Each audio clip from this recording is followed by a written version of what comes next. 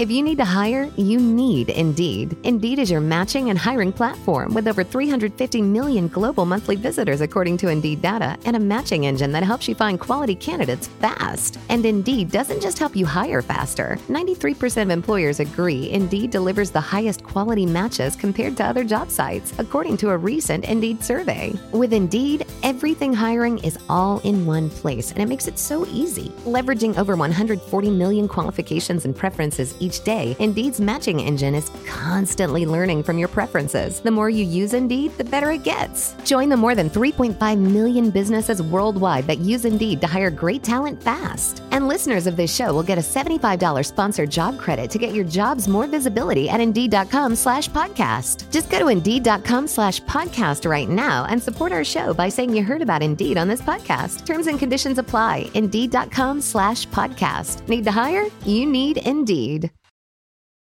You're listening to the Unsung Podcast, where we talk about albums that we think are unsung classics, and then you guys tell us if we're right or wrong. This is the Unsung Podcast.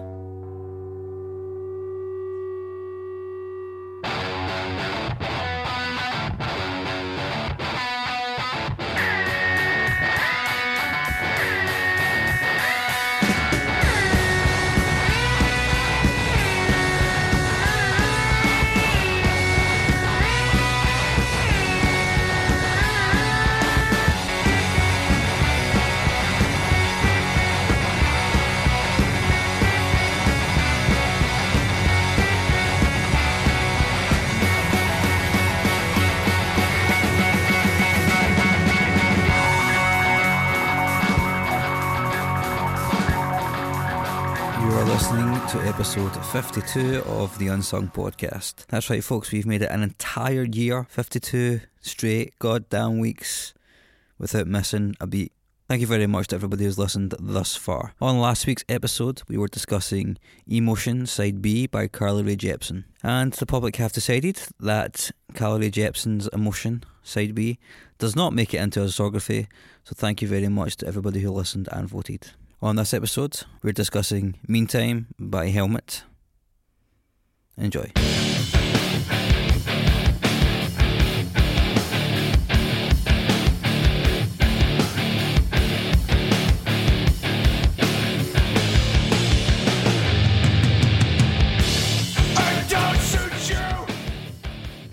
You're listening to the Unsung Podcast. I'm your host, Mark Fraser, and I'm joined by two men who I've just found out, along with me, are now so old that we're actually like 6 months behind the latest memes. What have we just found out? That we're behind the latest memes. 6 months at least. Oh, are we talking about Little Mix Jamaican accent one? Yeah, I only came across this last week, and Chris only came across this today. 6 months is a compliment to me. I mean, I would probably have been turning 50 and be like, Mark, yeah, have you seen Charlie bit my finger? If you're not from Scotland, Scottish people by the time they get to 50 all sound like that. Or like life expectancy is around about the high 40s. Apparently Little Mix do a quality impersonation of a Jamaican accent. It's fantastic. Sitting to my right is Glasgow's greatest Jamaican impressionist, Chris Cusack. What is it she does? And she goes, that's brilliant. Go internet. How old are we? No, it's so good. Sitting to my left is the young Tory David Weaver, who refused to drink despite the fact this is the last unsung recording of 2018. We are going to do this episode, and then we're going to do the unsung parts A and B Christmas special. So drinks are flowing. I do not see how that makes me a conservative. Because you're cautious and reserved and pro-Brexit. In what way are the Conservatives this year being reserved and cautious? They're just like because you're reckless and internally conflicted and you hate foreigners. He just went to Tenerife, so I suppose he didn't argue with that. Oh no, do you know what? Like, it's weird. I've just been in Tenerife for my Christmas night out, and it's very weird that you go to Europe and to the resorts in Spain to find the most Brexity people on earth. That is strange. My God, some of the humans there are unbelievable. Just The lack of self-awareness is stunning. The Brits that are in Spain leeching off the superior Spanish health service. Like the fact that in Spain it's famous for the quality of its surgery in particular. So as you get older, people move to Spain to try and mooch their operations, things like hip replacements and stuff like that, because the surgeons over there are notoriously good. And yet they still have the audacity to vote for Brexit. I don't want that paella stuff. Oh, country, bring our country under our laws, country control. If you've never heard, specifically an English person, okay, I'm gonna be a little racist here. If you've never heard an English expat speaking Spanish, it's just English loudly. Cerveza, a beer, yeah, one of those beer things, yeah. Is that Jamaican? Is that a little mixed Jamaican accent?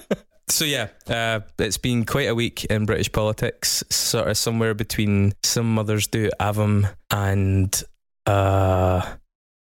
Thundercats. Big apologies to all our English listeners. Also, I have something to add. On the week where we were 94th in South Africa's Arts and Entertainment podcast on Spotify. That's amazing. That's pretty good. Pretty good. Thank you, South Africa. Thanks, Take everybody. back everything I said about you during the 80s. I'm not even going to try and do a South African accent. South Africa. That's not too bad. Diplomatic Actually, immunity. When I went to New Zealand a couple of years ago, Is that in South Africa? Completely failed to be able to do a New Zealand accent, and it just always came out as South African. I can do one. Yeah. Whenever I try to do an accent, I fuck it. Cooking prawns. Fucking prawns, bitch. This is the most Scottish moment of my life. I'm currently using an oatcake as a coaster for a glass of whiskey. That's Irish whiskey though, so. Oh shit, it is. So I'm afraid it's just fully Celtic. That's the Celtic. Some kind of Brexit. The Celtic metaphor And ginger in there. beer, that's Jamaican. Fusion there. Oh, So, it's true. And limes. mm-hmm. Where are they from? Sainsbury's.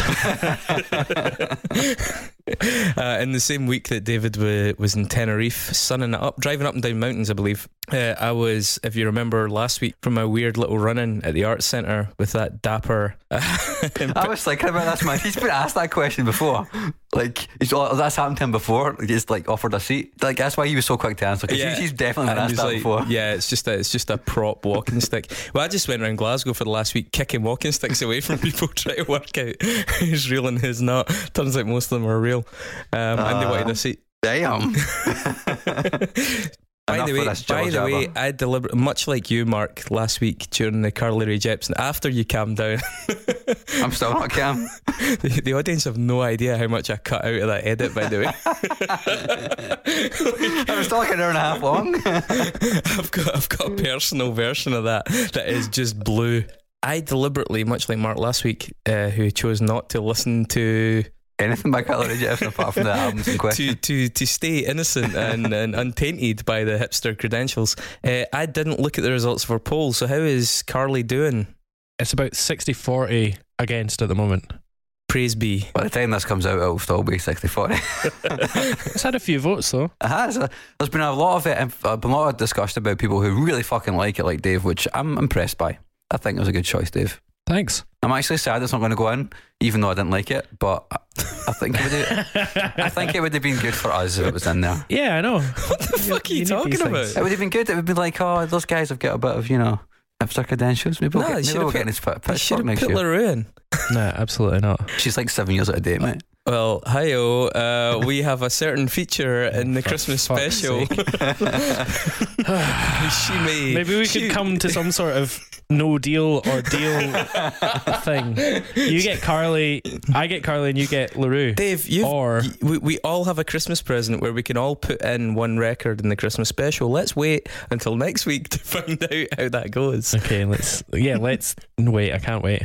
Dramatically dragging down the overall quality of the discography in the process. Okay, so this week, to honour our first anniversary, we've not missed a week, by the way, folks. We would like your high fives for that, because it's absolute madness. We've tried so hard to miss a week. Lots and lots of podcasts just occasionally miss week and even take summer holidays and all that. Yeah, we don't have enough of a back catalogue right now to just do like, we pulled our favourite episode out the vault. We'll be doing that as soon as it's respectable. But we haven't missed a week, so this is to celebrate our year. As you may or may not know, the name Unsung is the title of a song by the band Helmet, and we have opted to cover Helmet fittingly for that first birthday. Chris, you've had a bit of a stoner for this for the last month or two, haven't you? 52 weeks I've been resistant doing this album. Yeah. Helmet were a very, very influential band, but they're also a very complicated unit in terms of where they started, where they finished, and what happened along the way. And I think it bears some sort of dissection in that sense. I was really conflicted about what to put forward for this, okay? And accordingly, we left Carly Rae Jepsen on a bit of a cliffhanger when I said I don't know what album I'm going to do. And actually, I genuinely didn't. Okay, so they have one album that I think really stands out as a solid start to finish calling card of that band. Across some of their other material, they have arguably a better album, but it's spread out and they've never quite attained the consistency or any number of combinations of factors to match that. We had people online taking a wee guess at what that might be. The main guess at what I was going to pick was actually surprisingly Betty, which is their third album. It was the most lauded album by fans as well. It had a deluxe reissue, they toured anniversaries of it, that kind of thing. Which is not surprising in some ways. It was the highest charting album by Helmet. I think it went in at number 45, but it didn't sell anywhere near as much as Meantime, which is their biggest selling album at over 2 million units. And when you hear it, that's odd that an album that sounds like that sold over 2 million units. I am personally a massive fan of their fourth album, Aftertaste, which I think is incredibly underrated. It's far more tuneful, less obstinate. And on the flip side of that, I am a fucking massive fan of their first album, Strap It On. I think Strap It On is astonishing, and as raw and as primitive as it was, it still sounds incredibly fresh. I have chosen Meantime.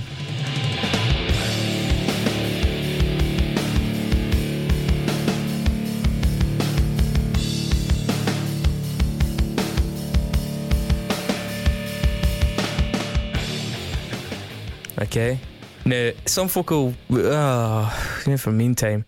Meantime is Helmet's best album, full stop. And I'm willing to back that up. But I gave these guys a collection of other songs from drawn across specifically the earlier part of their career. So there's also the phenomenon of Zombie Helmet.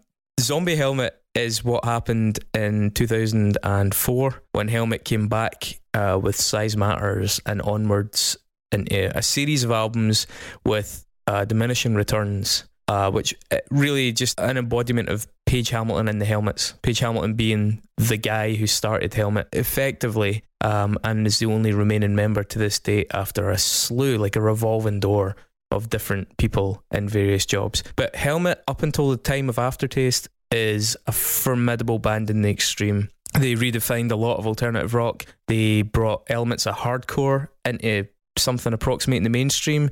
They brought elements of real eclecticism in terms of the timings. Page Hamilton was a trained jazz musician. He's worked as a jazz guitarist for many really respected collectives. He's done soundtrack work.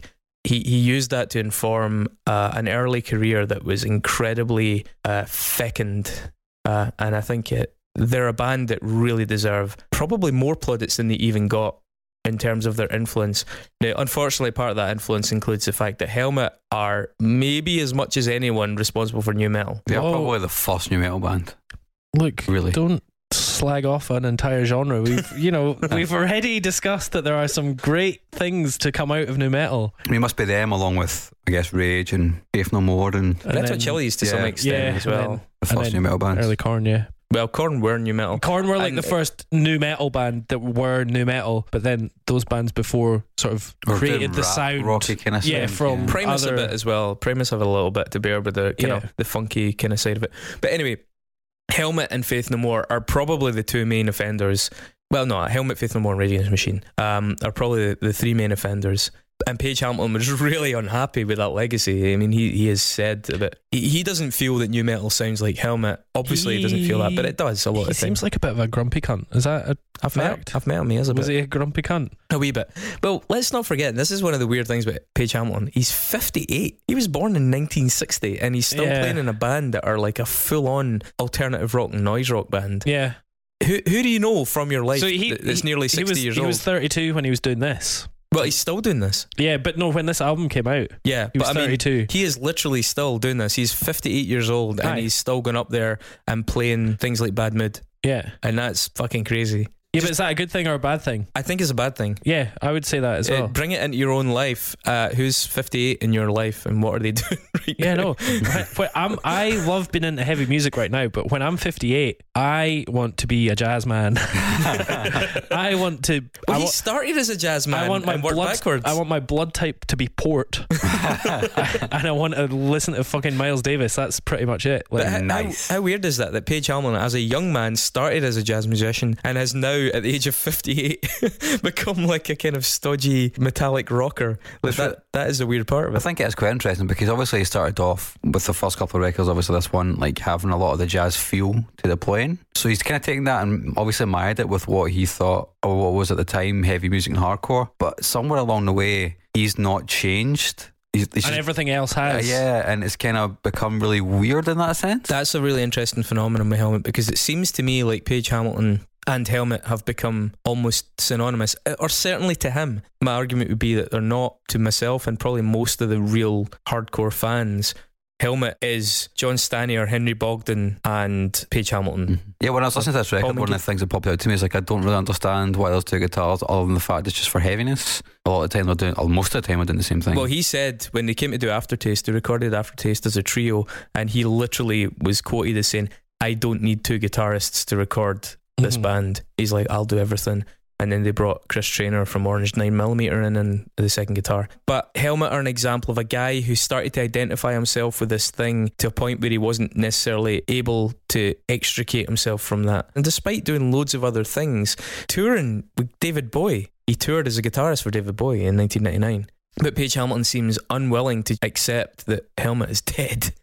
I mean, they scraped a decent, passable album, let's say, together in the form of Size Matters, and a lot of that was the result of a bunch of demos for a project called Gandhi that never really materialised. The band clearly has, I think in most people's eyes, run its course.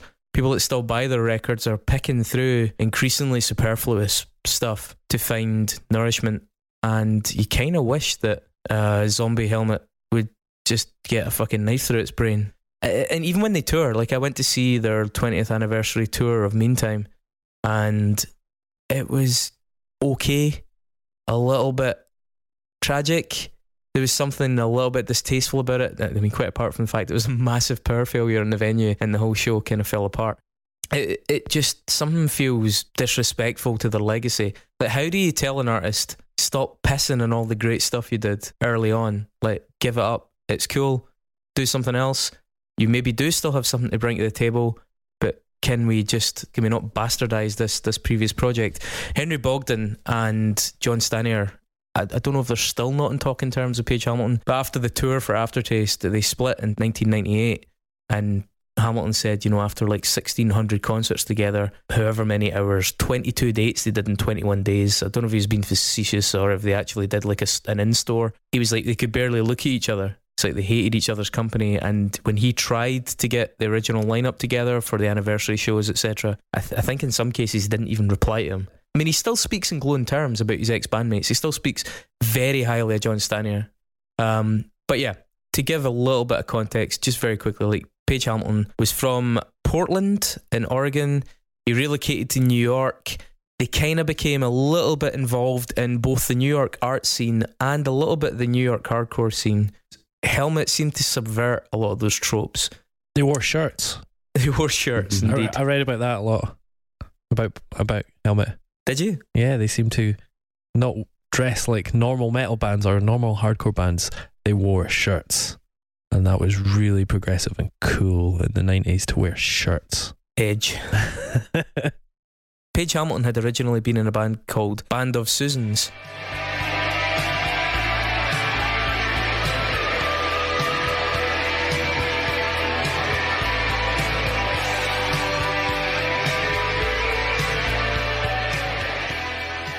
Band of Susans was odd. They were like a bit like Sonic Youth meets My Bloody Valentine. They had 3 guitarists at all stages throughout the career of that band, and they had this approach where each guitar would contribute to a wall of noise in a different way. So one would literally maybe just feed back for almost all of a song. The other would play like root notes. The other would play some kind of weird middly anti-solo. They constructed these big walls, but the tunes were actually quite melodic. And I think that informed, you were saying, why did Helmet have 2 guitarists? I think that's a big part of it.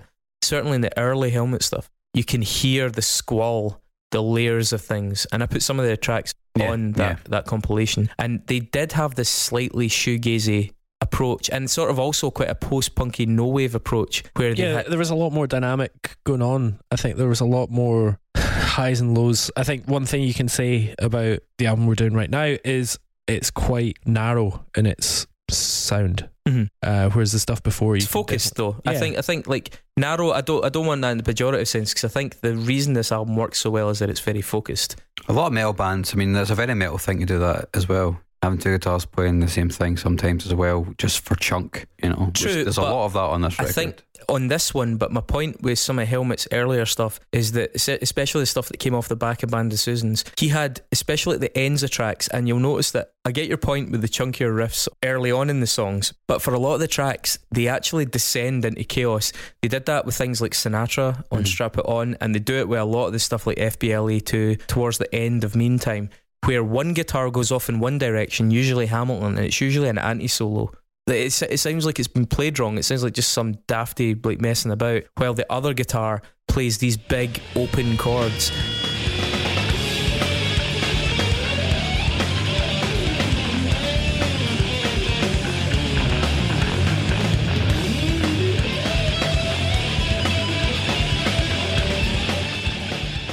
So you end up with like a kind of wall of noise with this kind of really unsettling thing weaving through it. It's a technique they use maybe like 3 or 4 times on this album alone, and that reflects that Band of Susans genesis. Now that's something they stopped doing as much in the later parts of their career. It became less of a feature of their songs. They were more direct, a bit more, dare I say it, even grungy, verse chorusy. But that use of the 2 guitars, where, like I said, where they get to almost the middle point of a tune and then the 2 guitars go in a fork in the road and they branch off and the song ends differently. It's a big part, even if people haven't really thought about why they like Helmet songs, why they have a sense of abandon, why they're called noise rock and not just alternative metal. It's the ends of the songs, it's the descent, it's the freedom that the band allows to happen in the ends of those songs. Band of Susans is really worth listening to. Hamilton wasn't in them for very long. He did that album, he did a John Peel EP. He'd actually only got into that band as well after he had been playing with the composer Glenn Branca, who died earlier this year.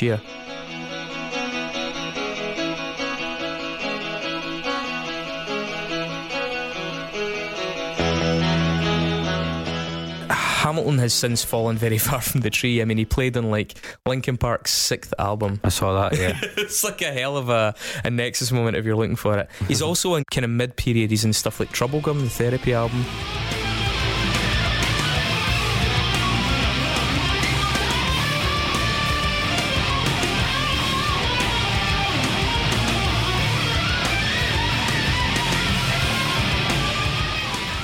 Therapy was a band that really this reminded me of. Yeah, and I think Therapy are a band we'll probably end up coming back to, because they're another band that their influence is really understated. Why? I'm unfamiliar with Therapy, and I don't know much about them at all.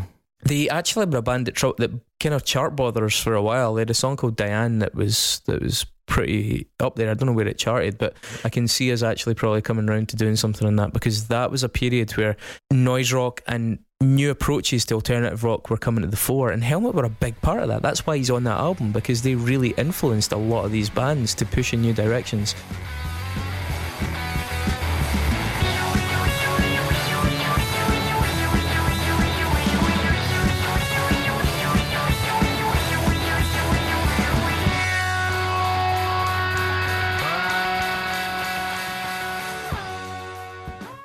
Hey people, this is probably the last time of 2018 where your listening pleasure will be interrupted as we pursue Cash Dollar.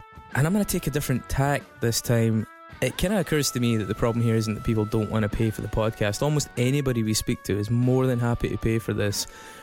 be it at the kind of nominal suggested price of £1 an episode, or sometimes substantially more if you're Fritz. But what it seems to be is most of it, my phone's over there, I just shut my laptop, my payment page, I can't be bothered opening it, I'll do it later.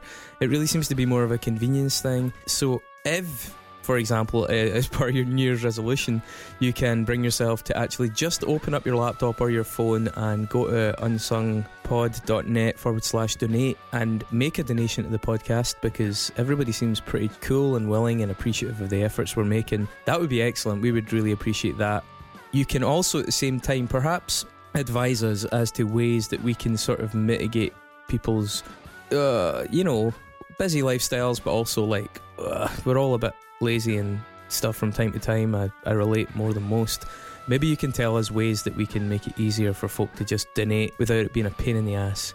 Yeah, really, I think it's just about that little tiny bit of effort. So if you can just press pause, go to the unsungpod.net/donate, stick something on there, it will really help us in the new year. We're going to get some new mics to do some interviews for next year, because that's one of our resolutions. We're going to generally try and move things along, improve the production quality and stuff. So if you can help us do that, that'd be fantastic. And we really had a lovely time in the last 12 months doing this. Not gonna lie, I'm looking forward to a couple of weeks off, but it'll be a pleasure coming back as well. So we'll take you back to the podcast, but yeah, please just hit pause, go and stick something on it as a Christmas present to us. We're very grateful. Or just give us some advice on how you think we can make that process easier for the modern human. Bye.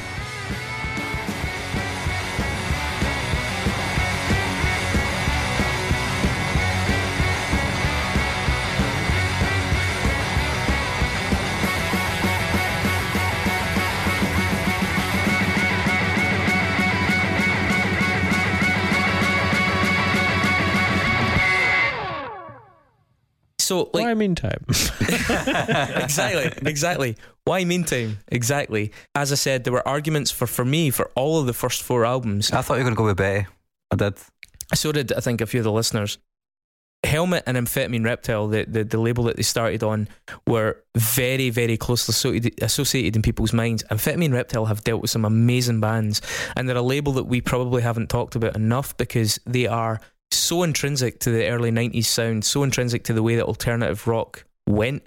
But Amphetamine Reptile had bands like Surgery, the Janitor Joe, Cows, Guzzard. They also had Today's the Day. Today's the Day, Unsane.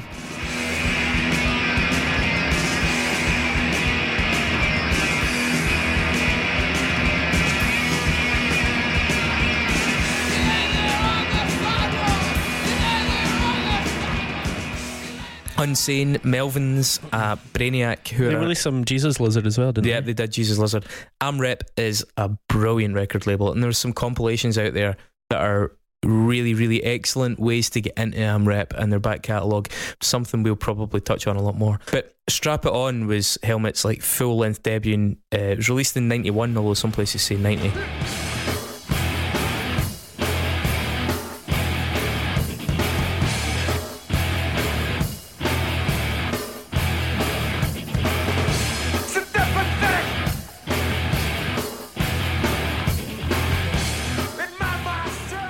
One of the genius aspects of Strap It On is that it's 30 minutes long, more or less. It's much more noise rock, really staccato in points. It's much closer to Meantime in feel. They make a lot of use of fucking with your preconceptions about the length of a bar and where a riff is about to go. I think it was referred to in the press by one writer as metal minus the clownish cliches, which I think is a really good way to discuss it. Really caustic. And for me was a real contender for this. I absolutely love that album, and it's actually an album that, because it's so unfussy in its production, has aged incredibly well, because it sounds dated but yet also sounds brutal. It is visceral in the way that they wrote and performed the tunes. A track on it, Bad Mood, is the height of simplicity. Starts with just 2 repetitions of a riff, and then all the rest of the band come in.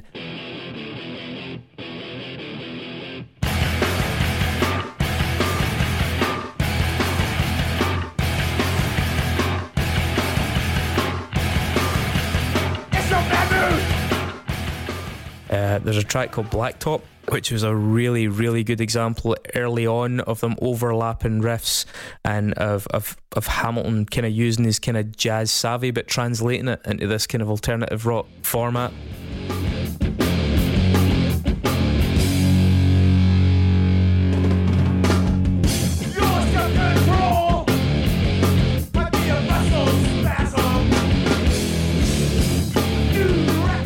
A really famous track amongst Helmet fans is Sinatra, which has this like 3-minute descent into madness outro.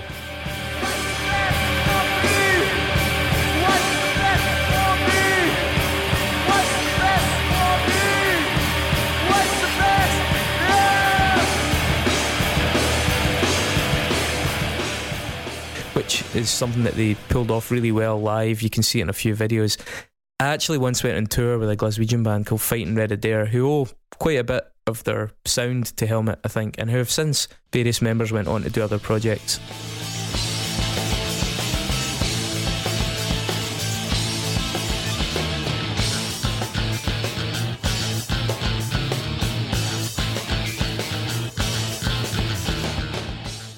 And I remember very clearly during the tour that destroyed that band, and it was a very short tour and an absolute circus, which involved the police, which involved fights, it involved getting thrown out of houses, locked out, it involved vomit and insane amounts of booze, it involved a lot of stuff that shouldn't have happened. That's not a great time. It took years and years off my life. The tour had been sponsored by Jägermeister. Oh, always a good sign. And for 3 dates, they'd been given, I think it was like 6 or 8 bottles of Jägermeister for 3 days. Yep. Right. So I'm driving them on tour, and the guitarist drank an entire bottle of Jägermeister before he went on stage. That is impressive. Right. The results were not. I can't imagine he could actually see anything by this point. He'd had a lot of practice at drinking, to be fair, and notoriously so. But during the set, he got more and more drunk, and at first it was fine, and the set was devastatingly good. Fighting Red Adair are one of the best bands to come out of Glasgow, and at some point in the future we'll do, much like the Dundee episode, we'll do a little analysis of that period, the Glasgow noise rock scene. And this concert, this guy you could visibly see him getting more and more drunk as the gig went on, as this huge amount of booze went into his system. So they had to encore, because we're in Brighton, of all places, a place called the Free Butt, and basically the guitarist got completely fucked, fell onto the ground on the stage while the band were still playing, and the crowd were like, keep playing. The bassist and the drummer, who were furious at the other guitarist, started playing Sinatra by Helmet, and they got through the first part of the song with the guitarist crouched on the ground playing the riff, but by the end of it he just started projectile vomiting. But the thing is, the end of the song doesn't really end. It just grinds on and on. So on the album it's maybe 4.5 minutes. Yeah. Live they made it 10, and they just kept the riff going, and the guitarist was whiting all over the stage, and he'd whited so much that it was literally running off the edge of the stage like a little puke waterfall onto the ground. He couldn't stand up at this point. He crawled through his guitar strap, fell off the edge of the stage into his own vomit, and then crawled through the crowd as their driver. I'm like in the crowd face palming because I know I'm going to have to deal with this. And the rest of the band were still just playing this riff at the end of Sinatra, just noise. And the bass player is screaming in his face as he's throwing up, laughing, just watching this unfold. And honestly, like, it's the perfect visual for this song. The way this song ends is that gig. It didn't go so well after that. The police got involved. But you can't do that every night either. No, I mean they literally broke up when they got back to the city. It was a disaster. But the sheer abandon in the band at this stage is incredible. Like, there's so much energy in them. It's telling that one of my favourite songs of all time by Helmet is a track called Impressionable, which I put on the compilation to you guys. I've just seen that, yeah. It's not actually on Strap It On. It's on the Japanese edition. Impressionable is a phenomenal song. I can't believe they didn't put it on the main version. John Stanier on that song is unreal, untouchable. It's much more traditionally hardcore. There's a drum roll, a snare roll in the middle of it that is the fastest fucking snare roll.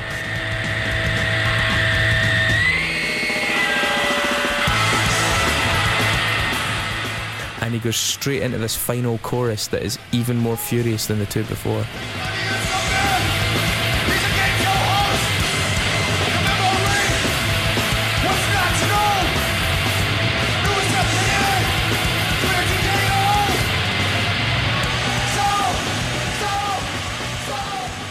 it's a must listen. If you're a Helmet fan and you don't have Impressionable, you really need to get your ears around that.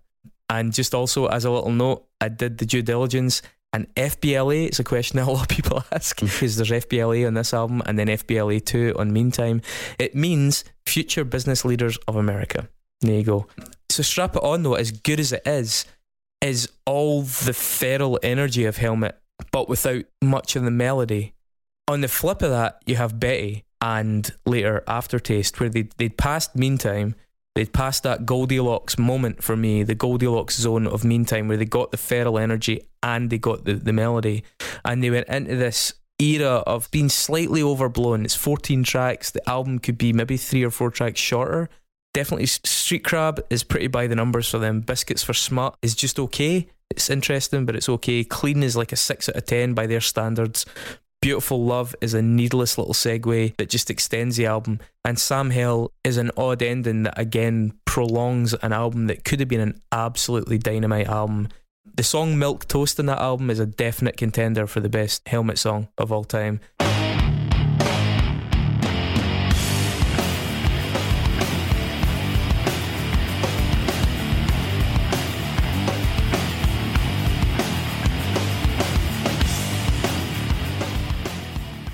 It's on the soundtrack to The Crow and was one of the first things by them that I really got into. Wilma's Rainbow that kicks this off is a really iconic Helmet riff.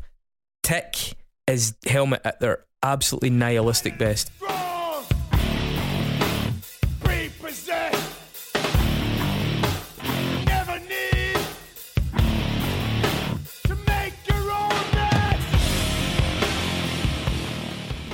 Really ugly.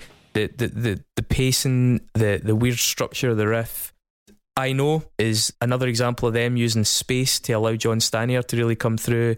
A track for me that I put on the playlist that I gave you guys is a track called Speechless, which has these gigantic pauses between the riffs, like literally with nothing playing, like dead air, and it is so ballsy.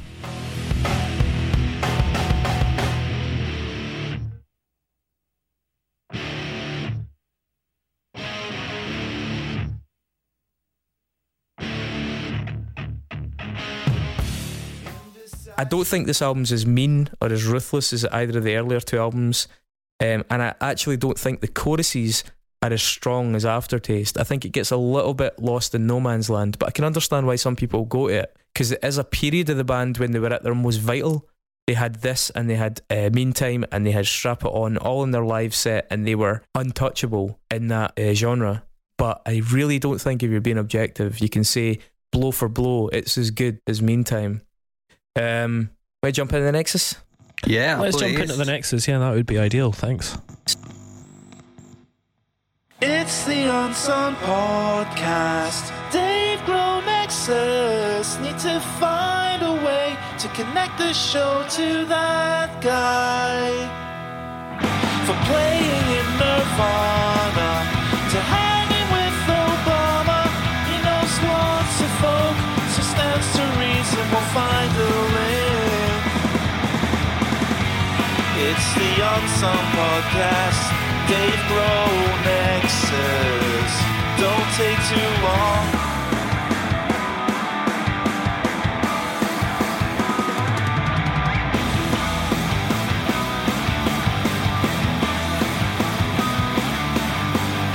All right, you guys ready? Are you ready? Here we go.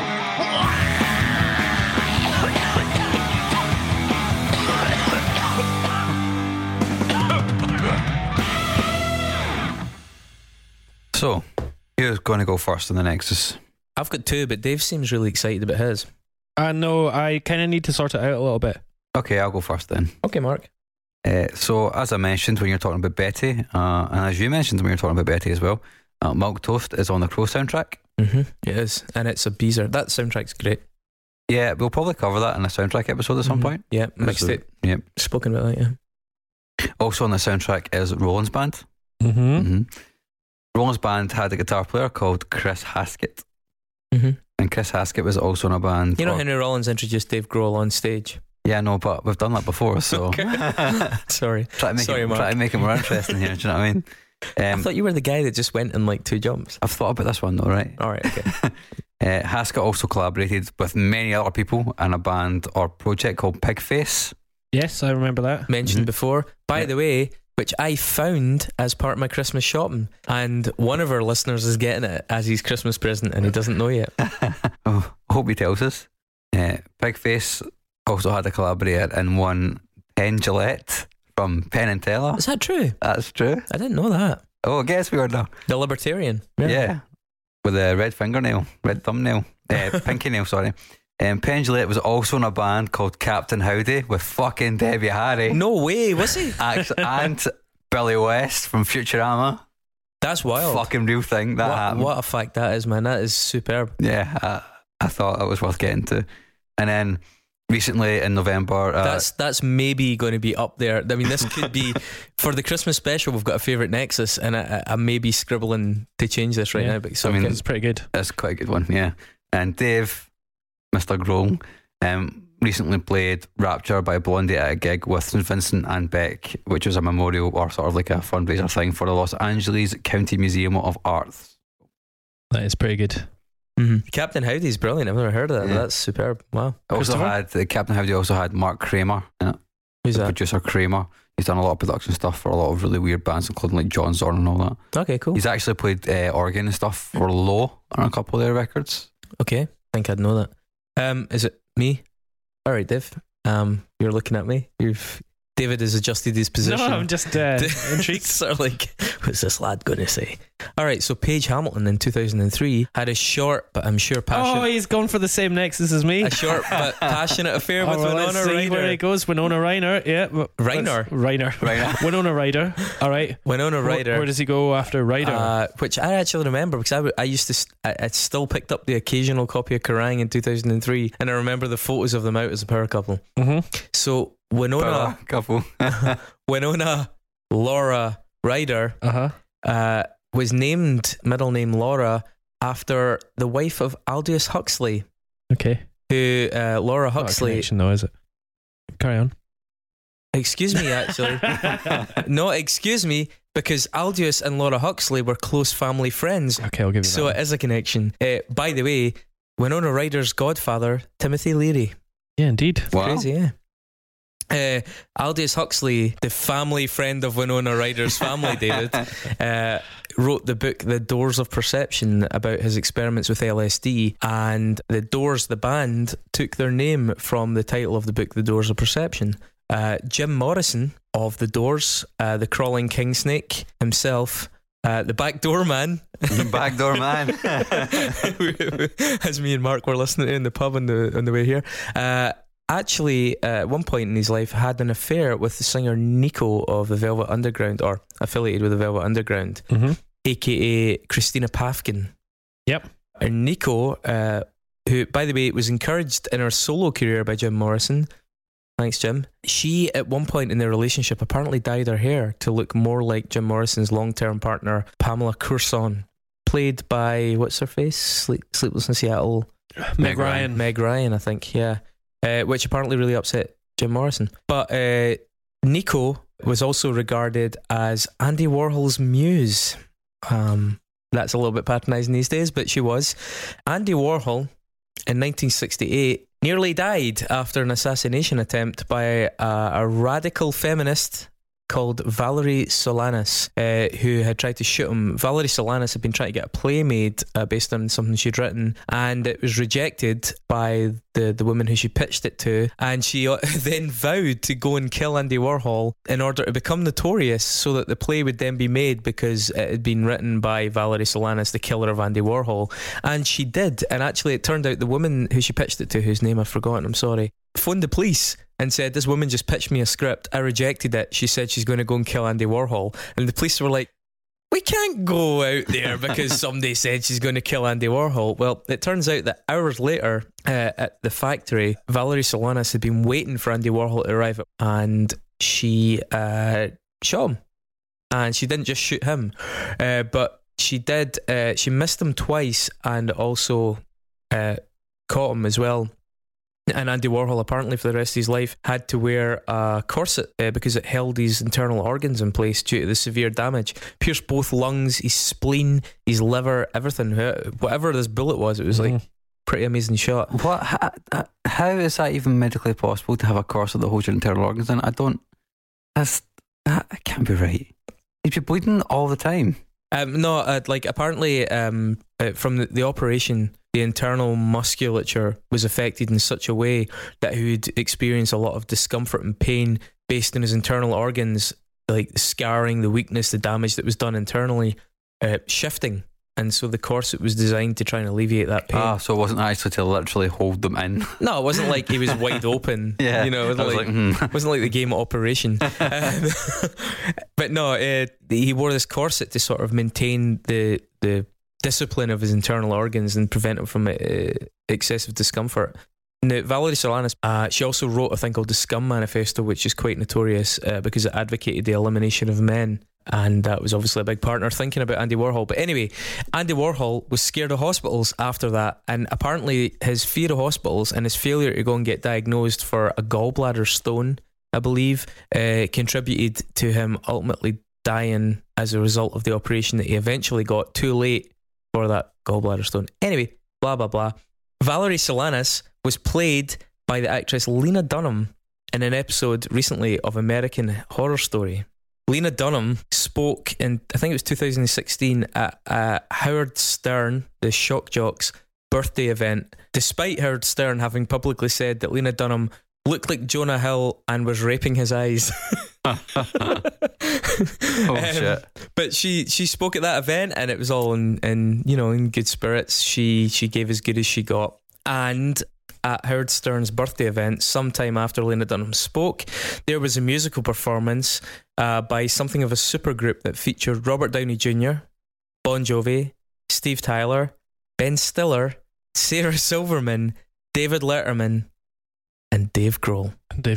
That sounds hideous. If I'm honest. I'm not even gonna lie. What a fucking loving. So I should apologise for the length of that. I had a second Nexus. Can I just give you that very quickly? As long as it's quick. Paige Hamilton produced an album called Distort Yourself by the band Institute, which was a collaboration between Chris Traynor, also of Helmet, and Gavin Rossdale of Bush. And as everyone knows, Gavin Rossdale was also singer in Nirvana. Yes. Great work. So Dave, we're looking forward to this. Dave, go on. Paige Hamilton, I don't know if you know, but in 2003 had a short-lived romance with Winona Ryder. Winona Ryder? Where'd their name come from? I don't care. Actually, Winona Ryder isn't her name. She's got a Jewish name. She's Jewish. Is this the first time that we've started with the same? I think it is. Out of all the Nexi, which is improbable. Which is 156 Nexi, and it's the first one that we've gone with the same starting point. I was talking to Mark earlier on, to be fair, and we didn't start all doing Nexi until about episode 34. Oh, really? Yeah. All right, that's fine. So it's about 70 or something. Who knows? But the chance of it happening, given how ubiquitous Dave Grohl is, exactly. It's really slim. So ubiquitive. I'm drunk, leave me alone. Winona Ryder starred in Bram Stoker's Dracula in 1992, directed by Francis Ford Coppola. Is that with Gary Oldman in it? Gary Oldman, yeah. Great film, actually. Like mad and I kind of panned at the time though, because it was much more of a love story than a horror. Yeah, but it's pretty It's cool aged and quite well. Yeah. And the closing credit theme, Love Song for a Vampire, was written and performed by Dundee's finest, Annie Lennox. Annie Lennox. Wow. Annie Lennox. Annie Lennox was appointed Glasgow Caledonian University's first female chancellor in 2017. Good fact. Taking over from Mohammed Yunus, a Nobel Peace Laureate. I'm very aware of Mohammed Yunus's work.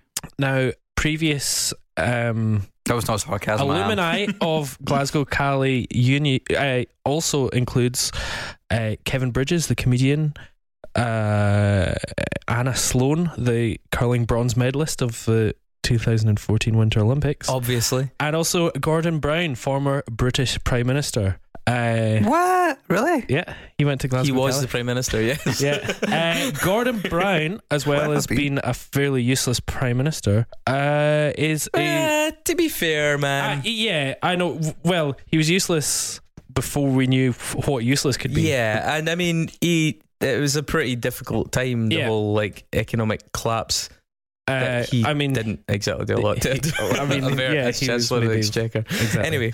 Anyway, Gordon Brown is a big fan of Wraith Rovers Football Club. who isn't? That's true. Yeah. I'm going pretty wide here, aren't I? Yeah. How is he going to get back on track? You're Lordy. literally an ocean away here. Other baby supporters of Wraith Rovers Football Club include Ian Rankin, the famous Edinburgh crime writer. It's actually got Wasp Factory? He's actually got a street named after him in Fife in Cardenden. Is it Rankin Street? Called Rankin Street. Yeah. And also Coldplay bassist Guy Berryman Fuck off. supports Wraith Rovers. Fuck off. No, he doesn't. That is a true That fact. fucking hipster cock. He just picked the most obscure fucking thing he could find to be cool. Yeah, so Guy Berryman worked on some What's his name? shite music. Guy Berryman. Berryman. He did a collaboration with guys out of Mew. Hang on, sorry, 2 seconds. Did you say he worked on some shit music project? Yeah, He's in Coldplay. Well, obviously, and they made up the theme for the BBC Two series Amazon, That's exactly what Coldplay are for. which was then included on an album called Songs for Survival, which was like a international environmental charity album. Also appearing on that album, featuring the Adi tribe, who are one of the most populous indigenous peoples in the Indian state of Arunachal Pradesh. Obviously. They did a song with Skin from Skunk Anansie. Of course they did. Now, of course, Skin from Skunk Anansie was the singer in Skunk Anansie. Can I just say, about 15 minutes ago, David punched the air, and I didn't know why David was punching the air, and I now know why David was punching the air. In 1995, Skunk Anansie supported Killing Joke in the Shepherd's Bush Empire. Mm-hmm. Who Helmet have covered. Mm-hmm. That would have been a much quicker way to get to this. And of course, Dave Grohl played drums on Killing Joke's album Killing Joke. Mm-hmm. So there you are. That's my nexus there. It was really a beautiful But diversion. I mean, I got Gordon Brown and Wraith Rovers and Coldplay in there, That's pretty special. and Annie Lennox. Have you ever pretty seen special. that episode of The Simpsons where they're going itchy and scratchy world, and they're like, let's never speak of the diversion again, or let's never speak of the shortcut again? That's what that nexus reminds me. Well, thanks, guys. I like that. That was good. Thank you. So the last bit let's of hear Fritz from Fritz for again. 2018.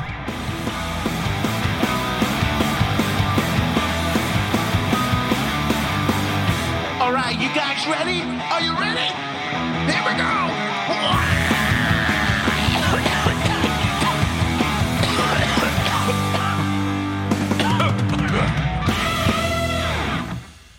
Final Fritz. As good as ever. What a man. So just to pick up.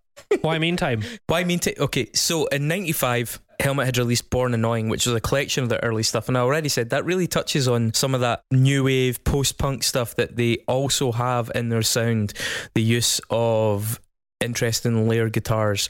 There's a track in that called Taken, which I put on the compilation for you guys. I think it's a superb song. First of all, because it uses a stereo image. It's two guitars riffing in this kind of like contrapuntal way, and it bobs between the ears, and so if you're listening in headphones, it's just a brilliant thing. You can't help your eyes kind of flitting back and forward, and it's a brilliant, direct, brutal, simple bit of music.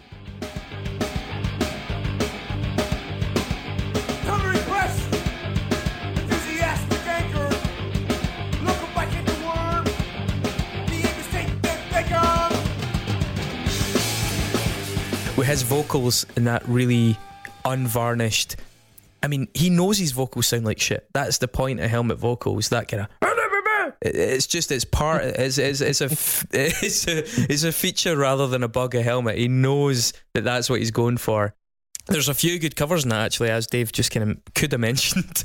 Primitive by Killing Joke is a really good cover in that. There's a song called Oven by Melvins, which can be an easy song to cover as well because the timings in it are pretty weird. Geisha to Go is almost a tribute to like their post-punk roots. It sounds almost like a bit like a really heavy version of Wire, and really shows like Paige Hamilton's kind of time in Band of Susans, I think. And also there's two versions of the track Born Annoying. There's the 89 version and 93 version. Born Annoying is a fantastic song. I talk about men I never understand.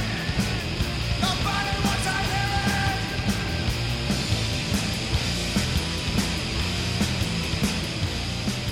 I actually prefer the 1989 version. It sounds a bit more like Strap It On to me. It's a bit more visceral. The 93 version is a slightly more claustrophobic, and it also has like a tapping solo in it, which obviously, given how good a musician Page Hamilton is, I know he can do, but it isn't good. Like, don't do it, man. The 1989 version of Born Annoying is tremendous.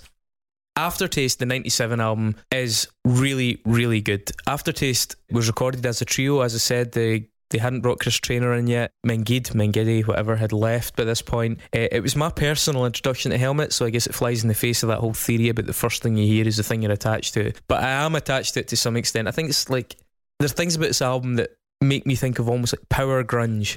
It's like stripped back to its elements. It doesn't have the crooning, but it's got the big, thick, layered guitar riffery. It's got a lot of drop D in it. There's a lot more choruses and hooks than any of the earlier stuff. The only thing about this album is, again, it's a little bit flabby. I think there's 3 or 4 tracks that probably could have come off it.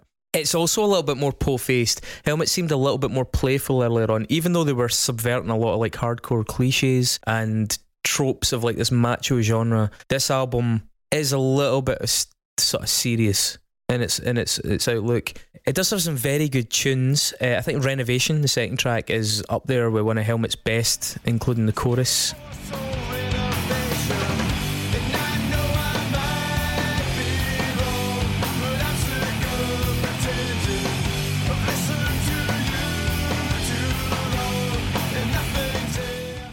Birth Defect is really punchy and nasty, and it kind of harkens back to some of their earlier stuff.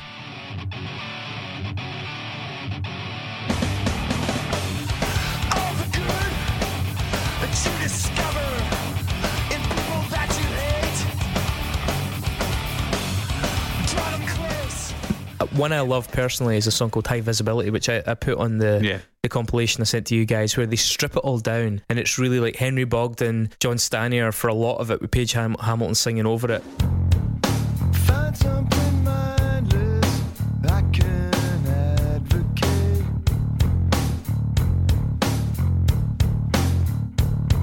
Make up the me I wanna be. A really simple riff motif that is very cleverly used, and also a really memorable tune, albeit a bit understated. Although for every one of them, there's tracks like Broadcast Emotion, Harmless, Insatiable, and even the opening track, Pure, I think are okay. Mm-hmm. They're good, but it could have been a leaner album. I think, again, it's an album that could have been stripped down to 10 or 11 songs, like Meantime, and all the songs would have benefited as a result. But it is overall, for me, very underrated. It's seen as being a more commercial turn for the band. As I say, it's a bit less obstinate.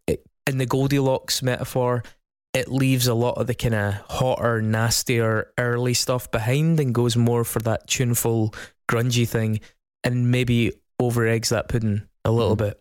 But in their canon, it's a really, really good record. And I think if you like Helmet and you don't own the first 4 albums, what the fuck are you doing?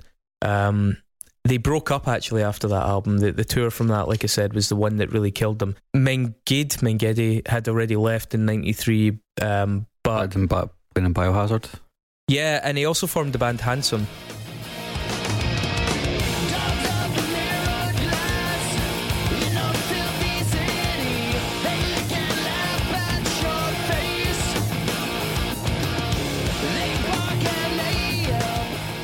Who we've mentioned a few times on this podcast, and Handsome are really good. They only had one album, self-titled. Handsome's album sounds like a very polished version of this kind of era. Helmet, a polished Helmet. A polished Purple Throbber. Exactly. But as I said, the band really kind of fell apart. Now, what happened after that was it was about 6 years of a hiatus. Stanier was out the picture, Bogdan was out the picture. You just really had Chris Traynor, who'd come in for the Aftertaste tour, and Page Hamilton. Now, they, somewhat foolishly in my opinion, got back together again, did Size Matters in 2004, which was much anticipated because people really thought maybe this is going to be amazing. That album performed really badly and ended up getting them dropped by Interscope. Hamilton was kind of in full creative control mode. The album's totally competent, but it's very uninspiring. It has some moments. A song called Crashing Foreign Cars, which is really not bad. It's pretty full on.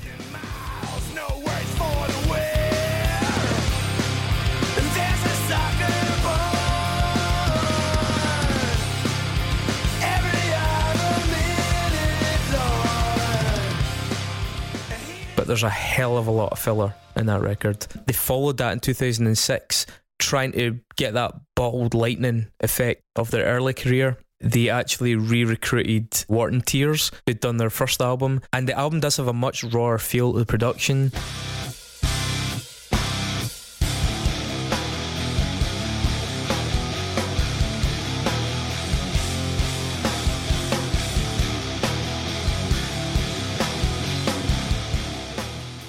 You can hear them deliberately trying to rediscover the naivety, and it sounds very forced. It's not terrible, but at times it's terrible. It's hard thing to articulate. At times, if you're in the album and you get snapped out of it, you're like, holy shit, this sounds like a bad Helmet covers band.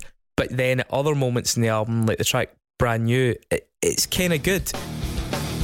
Been shaking hands with the unemployed. Can't talk to her, but I keep on trying. Until you realise that this is the sound of a band ripping off Helmet. So this is the sound of the zombie Helmet ripping off Helmet, and that's kind of distasteful. It's actually, the song Brand New, as good as it is, one of the reasons it's good is because it's almost identical to Turned Out from Meantime, at least for the first minute and a half. Play up through the city, clean and schooled, right down to the minute. You need to hear, but your life is rough. Also, like, the fucking album cover for this album is so bad. It looks a little bit like an aircraft pilot who's got one of, you know, those towels that you pull in a toilet where you pull it down and then it only goes so far, and then you pull it down and it only goes so far to dry your hands. Like, it looks like that's over his face. I mean, it is moronically bad. It's a sketch. I don't know what the fuck they were doing. 2010 they did Seeing Eye Dog. The cover looks like it's a demo by some high school band. It's terrible, basically. Why is the band still going at this point? Every day gets longer. You push, I shove, but just like we were in love. Take all my money. You can't find this album on Spotify. I don't know if that's a coincidence or not. And then 2016 they did an album called Dead to the World, which is just not completely dreadful, but completely irrelevant. Like, nothing new brought to the table.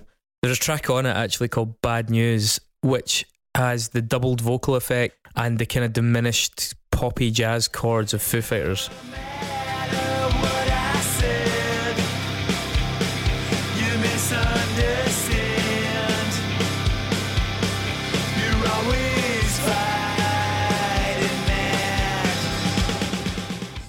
It really sounds like Foo Fighters.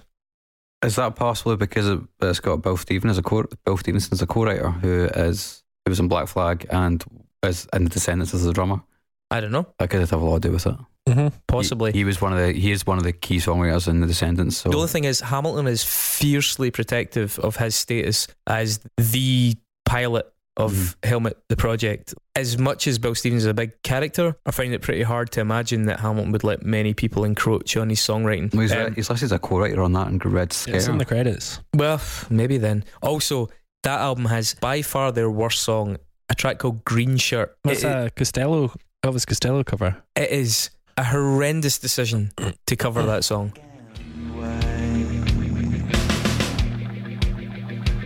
But you tease, you flirt, and you shine all the buttons on your green shirt.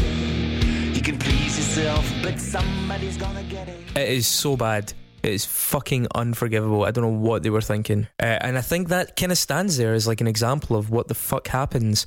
How many years later is that? 18 years after they originally broke up. You've got this one guy now who's just assumed control of this brand and is just, without any dissenting voices now, steering it deeper and deeper and deeper into the junkyard. What are you doing? Move on. John Stanier moved on. He took a year out from drumming. Like he apparently after 98 basically went on hiatus himself and rediscovered his mojo and got into Battles and Tomahawk and all these great projects that had something new to bring to the table. Henry Bogdan apparently went and started playing steel guitar, lap steel for a bunch of other projects, country projects.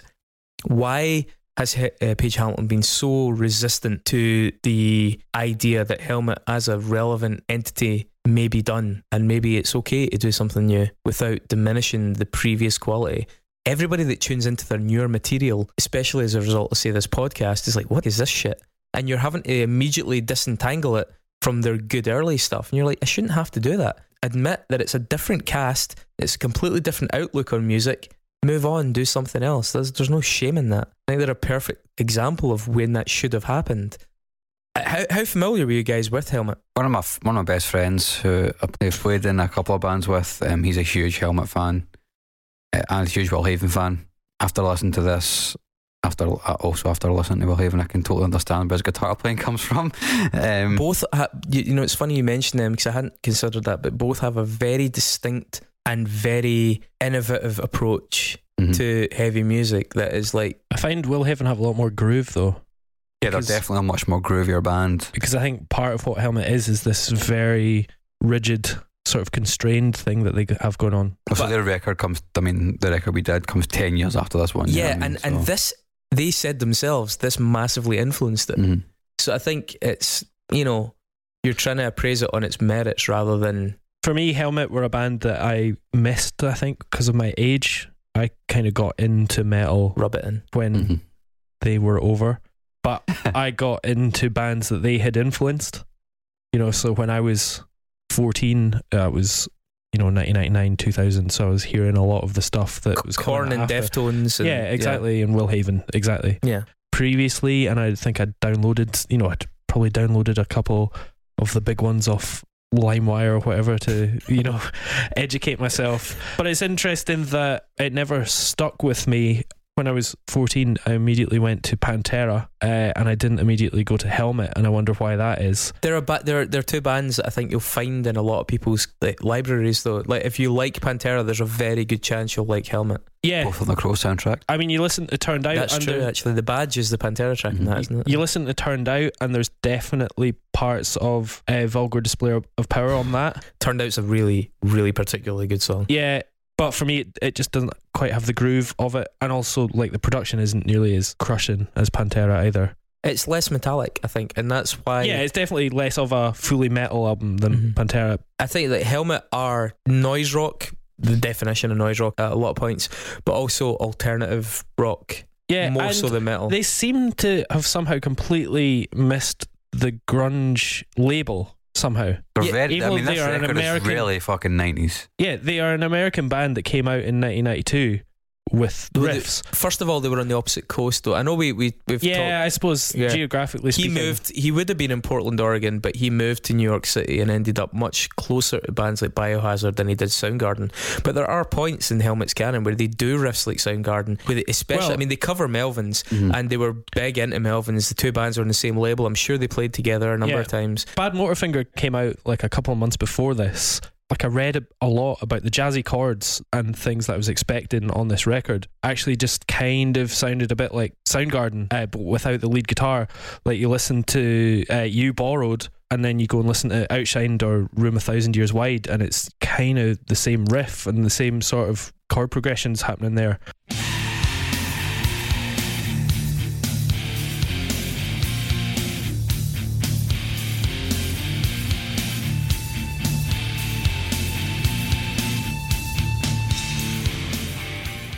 It was a lot more grungy than I was expecting. Yeah, I think Helmet, though, they got grungier.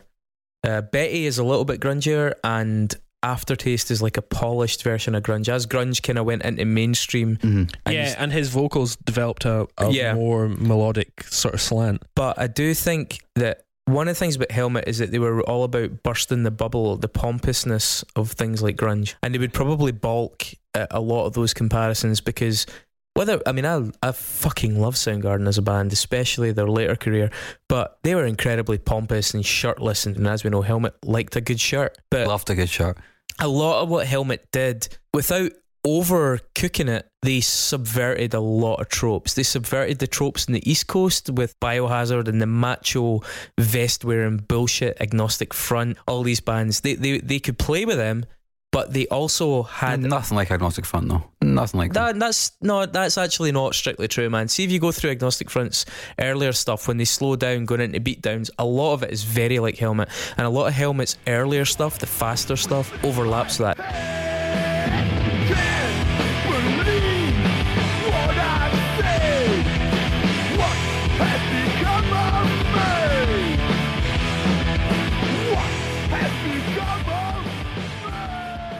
Biohazard obviously is a lot more obvious, the comparison.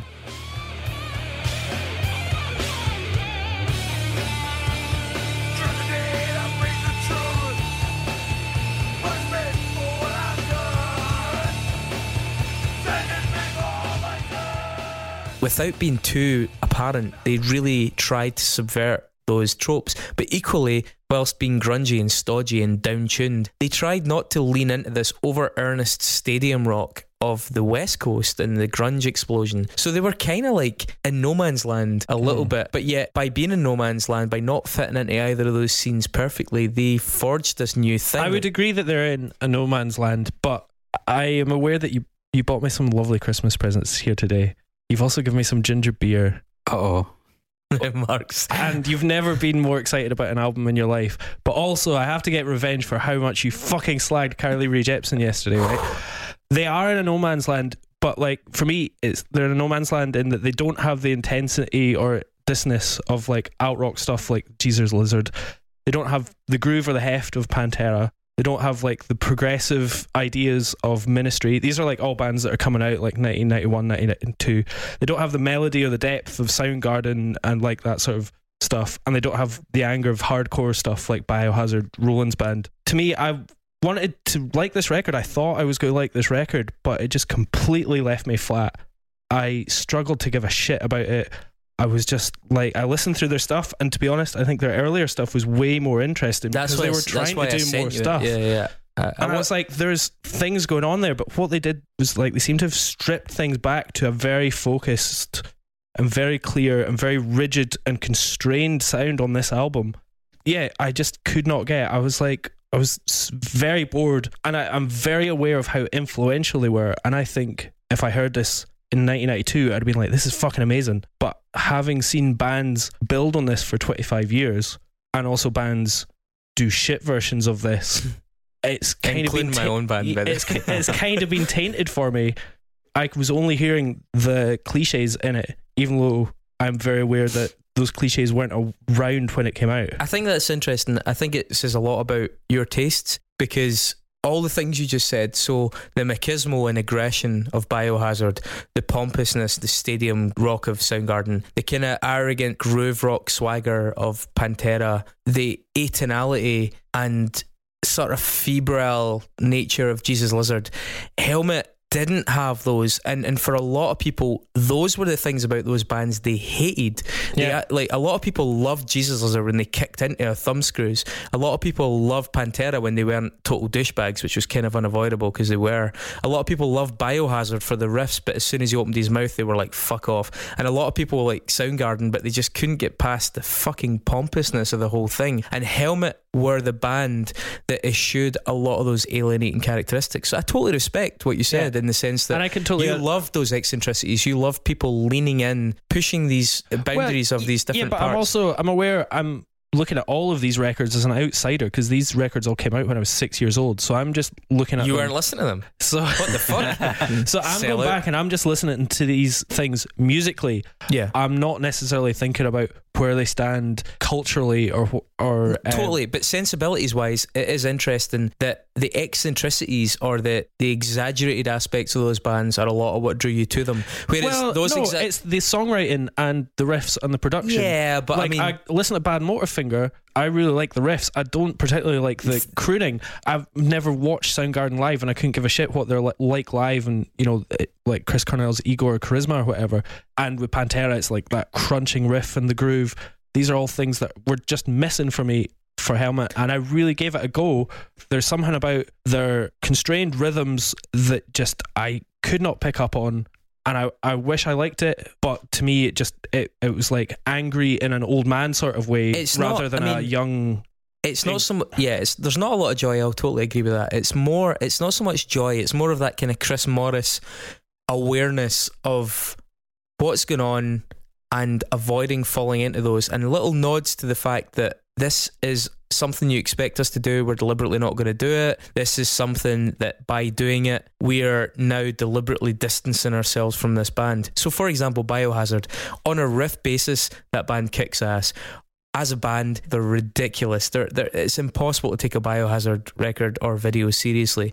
Likewise, with early Soundgarden, I mean, Super Unknown's a different kettle of fish. Let's put that to one side. But anything before that, I cannot, with a straight face, listen to Bad Motorfinger, given the sheer pretentiousness of that music. There are great riffs, but I have to try and get round the other circumstances. Pantera, the cheeseball, corny metal stuff. Now, what I mean is, I think it's interesting you say about Pantera, man, because Bugger Display of Power came out the year before this record, right? And that was fucking, at the time, that would have been straight up metal, right? That would not have been cheesy. It's totally cheesy now. It's OTT, it's not even though. that cheesy. Cowboys from Hell has got super cheese. cheesy. I mean, they were a fucking hair metal band to begin with, I mean, right? Vulgar Display of Power is OTT macho as fuck. Of course it is, man. It's got a fucking guy punching another guy in the face on the cover. No, that's exactly it. And Helmet, even their imagery, the whole thing about Helmet, the name of the fucking band, everything about them was a very, very subtle play on that. An awareness of we're working in an environment here where this machismo is a huge currency. But Helmet really did a lot to subvert that, and that subversiveness is what makes them different. Now, I'm not disputing what Dave says. I really respect that as an appraisal of this album. But all I'm saying is it's interesting how that divides people, because some people were really alienated by that machismo of Pantera and Biohazard. Absolutely, yeah. And other people, with good reason. and those people, like me, like a number of the bands that I grew up playing alongside, the people in my own band, we went to bands like Helmet. We still loved the riff, but we could not abide those metallic tropes. Dave's a guy that can listen to that and put it to one side. Well, I'm not a guy that can listen to that and put it to one side. And so for me, Helmet was the answer. Helmet was the band that I went to when I wanted that riffery and I wanted that slight sense of self-awareness without being overly nudge nudge wink wink. They were that compromise. Maybe as a boy from the Highlands who didn't get to see like a heavy band until he was 18 because nobody fucking played in Inverness. Terrorvision. I'm very removed from the type of people that go to those gigs. And also, I didn't go to a gig until 2002. So when I listen to Pantera or I listen to Soundgarden, I'm removed from those things that you're not removed from. Mm-hmm. And I can totally see and respect why Helmet were this band that stood out. You know, it was okay to like Nirvana and to like Helmet. It was not particularly okay to like Nirvana and to like Pantera, because Pantera were on the cusp of that cock rock part of the industry that was, as we know, slightly racist, misogynistic, chauvinistic, and Helmet were not. And that was the thing. So growing up being a Nirvana kid, I could love Helmet unreservedly because none of those things went along with that band, whereas those other bands, a lot of those things went along with them, and Helmet were on the right side of that line. Yeah. I think because I've come to Helmet later because of this podcast and because of the people I know. Can I just say, we have so many sound bites of innuendo. Yeah, I know. I quite like Helmet. Sorry, you were saying because you came to Helmet later. I came to Helmet because Helmet came later to me. At you. On you. On me. In the beard. Because I discovered Helmet later. We're not going to escape it, man. Just take it. Take it full on. It's fucking gone, man. Take the helmet. Just I have multiple helmets. Yeah, take it on the chin. If you can find it. Because I happened upon this record later. Meantime, yeah. I can't separate the cheesy new metal riffs that I grew up listening to from this record, because they come from this record and they also come from Pantera as well. Like we talked about the new metal bands that were like responsible for it, but Pantera, pretty much all new metal bands, in fact pretty much all metal bands since Pantera fucking still play Pantera riffs. And new metal bands, yeah, like, but Sepultura as well, man. Pantera were not the discovery of. They those were not, but riffs. they were the biggest band, right, at the time that had the most amount of groove, which is what automatically played into new metal. Now, Helmet obviously had some groove, but they were not as groovy as Pantera were, and they didn't try to be. Yeah. However, you have to remember, man, that Helmet also informed math rock. Helmet, the whole concept of like irregular bars of like 5/4, 4/4, 5/4. Yeah, Helmet were pioneers of that. So the groove aspect of it wasn't as big a priority. That's true. But right, so classic Wikipedia, right? But it's got a list of all the bands that Helmet have influenced. This is a long episode. Right, and it's I know, and it's great because I can totally recognise how they've influenced bands like Mastodon, like Botch, Very much so. Yeah, Mastodon, like Norma Jean. Norma Jean's guitarist said Deftones, that, obviously. Norma Jean's guitarist said that Helmet is the band that made him start playing guitar, and that he's only ever aspired to be as good as that band. And indeed Tool as well. But then you also look Chevelle, Lost Chevelle. Prophets, Linkin Park, Godsmack, Stained, 3 Days Grace. When I listened to it, I was like, I can hear a lot of the shit that they have. That's not their fault. No, I know, but like going back to it, having Rage Against the Machine made Limp Bizkit. Yeah. Rage Against the Machine made all like Head PE. Faith No More. Let's be honest, Faith No more than any of these bands. I know, Faith No More. but I listened to totally, Faith No More when I was a teenager, so it's been untarnished. Going back and listening to this for the first proper time, I get all the. You know, it's the same experience you had, like you guys had when listening to AFI or Against Me as well. It's like coming to this later. It's a thing, it's like it's difficult to look at it out with context of what it's influenced. You hear the decades of pish that's come after it. I get that. And it's the same with Descendants as well, man, to be fair. But I do think one of the things that the reason I made that playlist up for you guys, and I think we will put the playlist up on the thread so that the audience can hear what we had. The only problem is that Spotify doesn't have some of the stuff, so we'll try and work out a way to do that. But one of the reasons I gave you that playlist is because, Dave, I had like a little instinct that maybe you would kind of feel this, and I totally understand it. But I think for that reason, the early stuff, Strap It On, the stuff on Born Annoying, the early stuff is what I got into because it's noisier and furious. It's more so visceral. Yeah, exactly.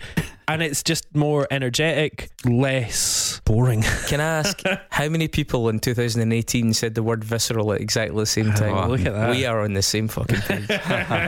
Right, so just very quickly, we have to finish this episode because it's an epic and we've still got to get more drunk. The first track, in the meantime, is an iconic riff by Helmet.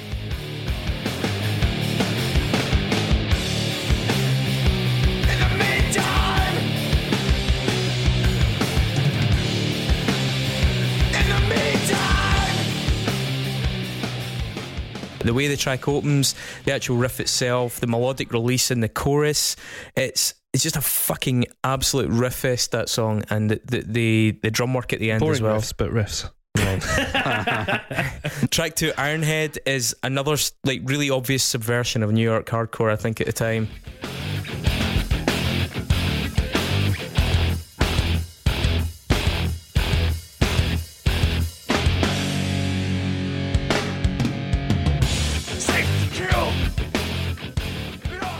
It sounds really simple, but the overruns in the bar really fuck you, and he knows what he's doing. The vocals are really ugly. It's got that trademark kind of anti-solo that Helmet did so well. Track 3, Give It, is the first point in Helmet's career as well where they said, we are not just a hardcore band. It's the first point where they really embraced melody, albeit awkward and difficult and still quite heavy and quite sludgy.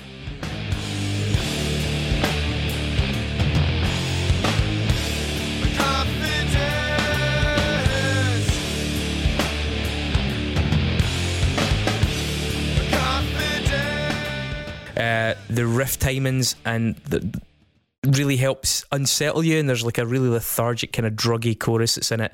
I love the line as well that's in that song, "Killing hurts, but it has to be done." I just think like little sound bites like that were vintage Helmet. Track 4, our namesake, Unsung, the most listened to track on Spotify by quite some margin in the whole of Spotify. For Helmet, yeah. Oh, okay. That song is a masterclass in like musical economy. I think it's a rock song that is full of riffs, it's full of ideas, but they've obviously, it probably was 2-3 minutes longer when they first wrote it. They've stripped it back. It's lean. There's a lot of space in it for John Stanier to come through.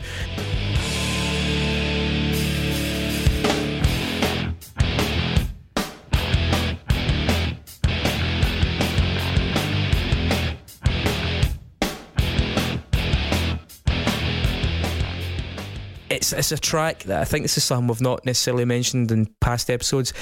It's a track that has hooks on every instrument, right? So see in that song, there's vocal hooks, there's guitar, there's bass, and there's drum hooks all the way through that song. So every instrument is pulling its weight, and that's why I think it stands out so much in my head, and it's such a powerful CV for that band. The song Phaser by Quicksand reminds me of that a lot.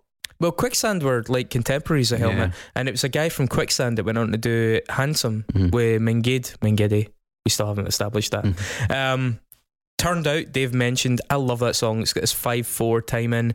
It's thugly. It's got this, like, it deliberately plays up the, as Dave said, like the kind of Pantera-y New York hardcore kind of tropes, but the odd timing really is something those guys just didn't do. They straighten out the time signature at the chorus and in the second verse, but that second verse goes into palm mutes, which is just fucking nasty with an R.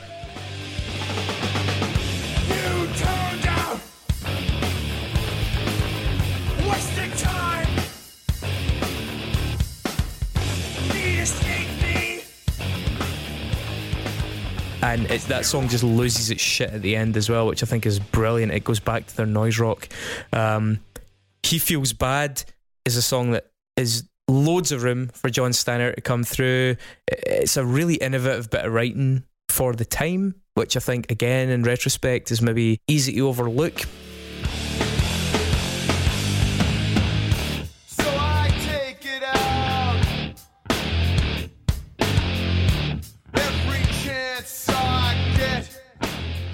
Hamilton is just reining himself in on all those bars, and I think it's really understated how much songs like that, which are album tracks by Helmet, are influential on new metal, but also the better stuff that followed after it. And talking of better, the track Better, I think that rolling kind of muted riff that shifts over the drum signature, the really simple chorus which is just designed for moshing.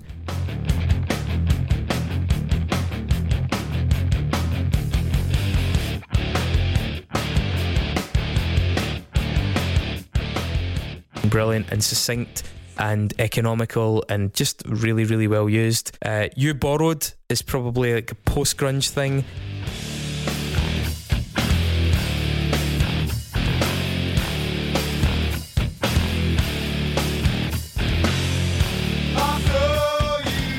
It's got bits of Soundgarden and Melvins in the riffs, but has like an overall more of a slacker feel. FBLA 2, the follow-up to the one in the Strap It On. Really great drum beat, like a really, really interesting drum beat. John Stannard starting to really come through as like a celebrity within the alternative rock scene.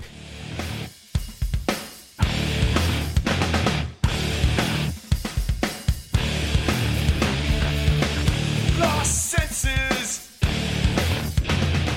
He's allowed loads of room in that, and it descends into that noise rock thing that Helmet do, and it descends into some of the best Stannard drumming of the first 10 years of that guy's career. Like the end of that song, some of the drum parts he plays are just a sign of things to come. They show you what the guy was capable of.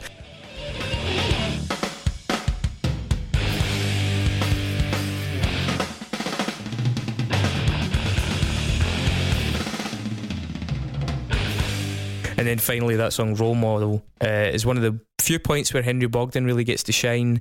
It's probably the most straight ahead song in that album, but it then goes into the anti-chorus thing.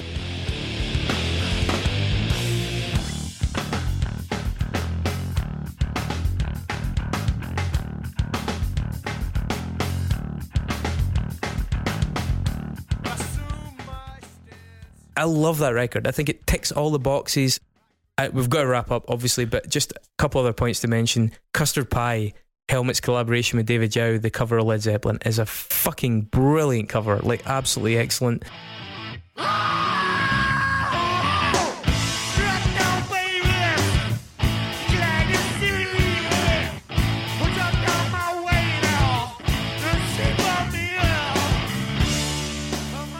Helmet were a band that ticked off a lot of boxes with good covers. They did a cover of the song Gigantor, which was the opening credits song of a cartoon. It's on a Saturday morning compilation where they got full bands to cover Saturday morning tunes like Spider-Man and stuff like that.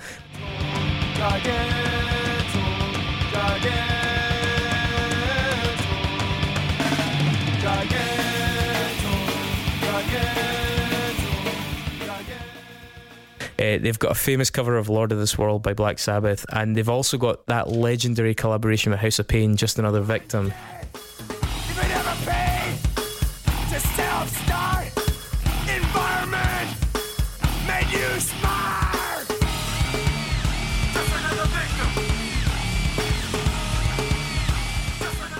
which is on the soundtrack to Judgment Night, which is another soundtrack And will be getting played on Saturday night. that will be getting played on Saturday night. So we don't have to ask if you want it in the discography. Before we guys do that, I know that I know Dave, you've spoken about how you don't like the record, and I know you've spoken about how much you love it.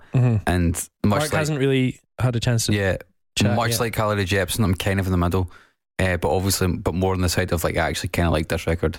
We're talking about having to absorb 25 years of the influence and the shit that it spawned is something that was Good and bad. Yeah. quite difficult to remove when I was listening to it from my mind. But there's also stuff about it that I really liked, like the guitar playing is phenomenal. The groove. Can I just rhythm. pick up on something you said there, man?